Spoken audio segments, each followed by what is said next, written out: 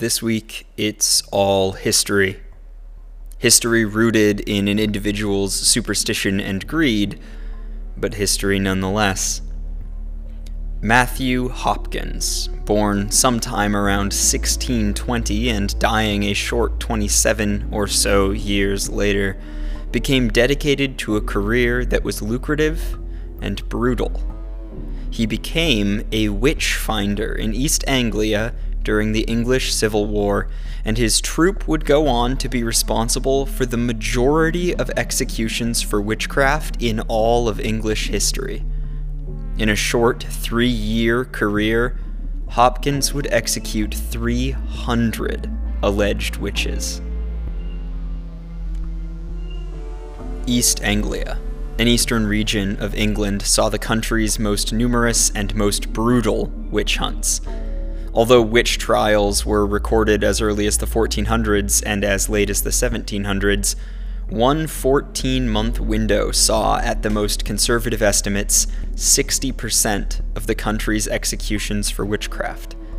These brutal trials were held under the supervision and guidance of self-proclaimed witch-finder general Matthew Hopkins. In his short-lived career, he is believed responsible for at least 300 hangings for witchcraft, most of them in East Anglia. I am Andrew Eagle, and I am excited to invite you to join me as I pass through the veil and explore the history and villainy of Matthew Hopkins, Witchfinder General. From the 1400s until the 1800s, witch trials were being held in Europe. Most on the continent were far more brutal and common even than the trials held by Matthew Hopkins.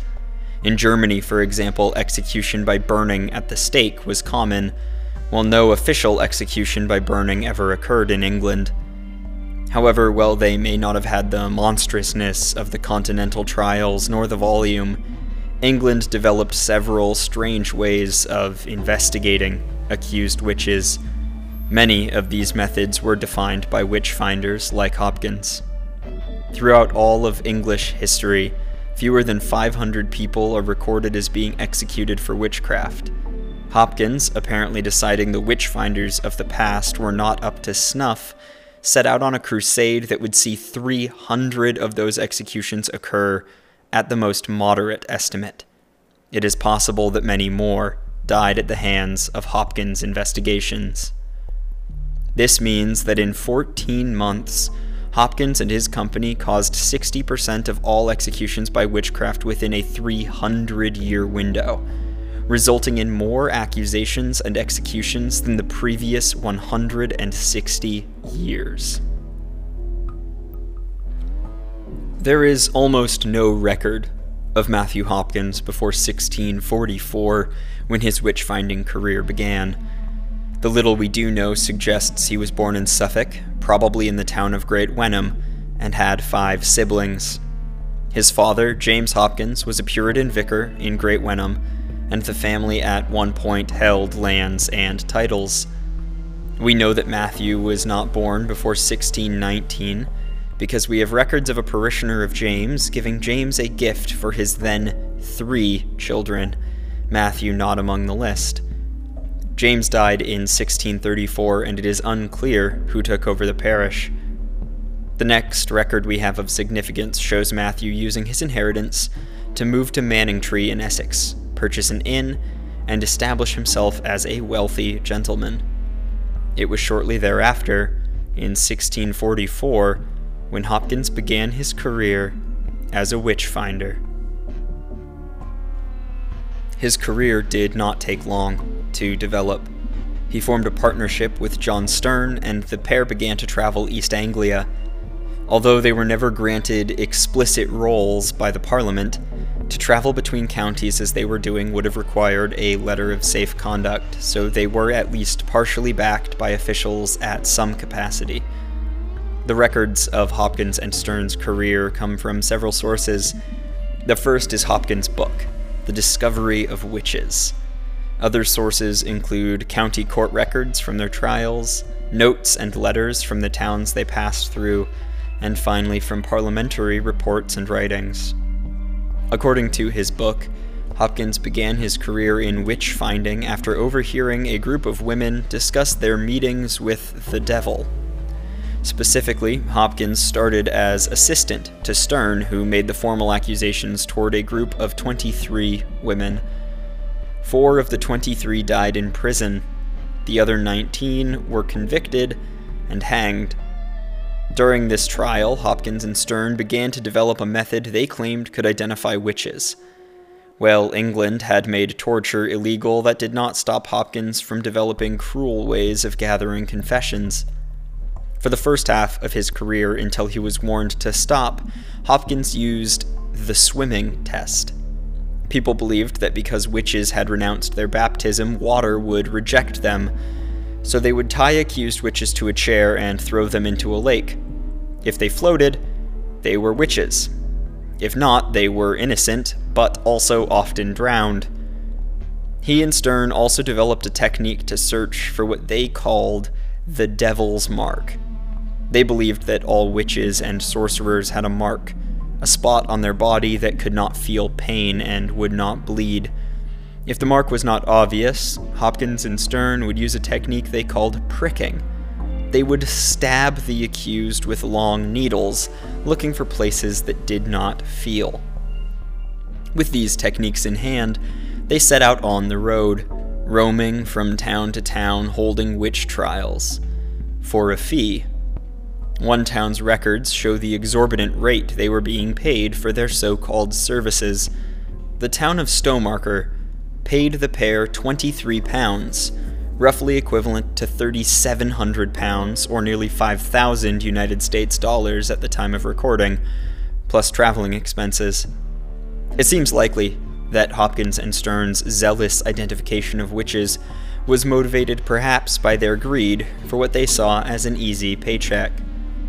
Their techniques, cruel by all accounts, began to draw the attention and ire of Parliament.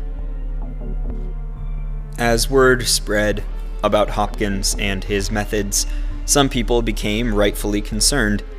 One of his initial opponents was John Gall, a vicar who spoke with at least one woman who was imprisoned on accusations of witchcraft, and who were awaiting the arrival of Hopkins to run the trial.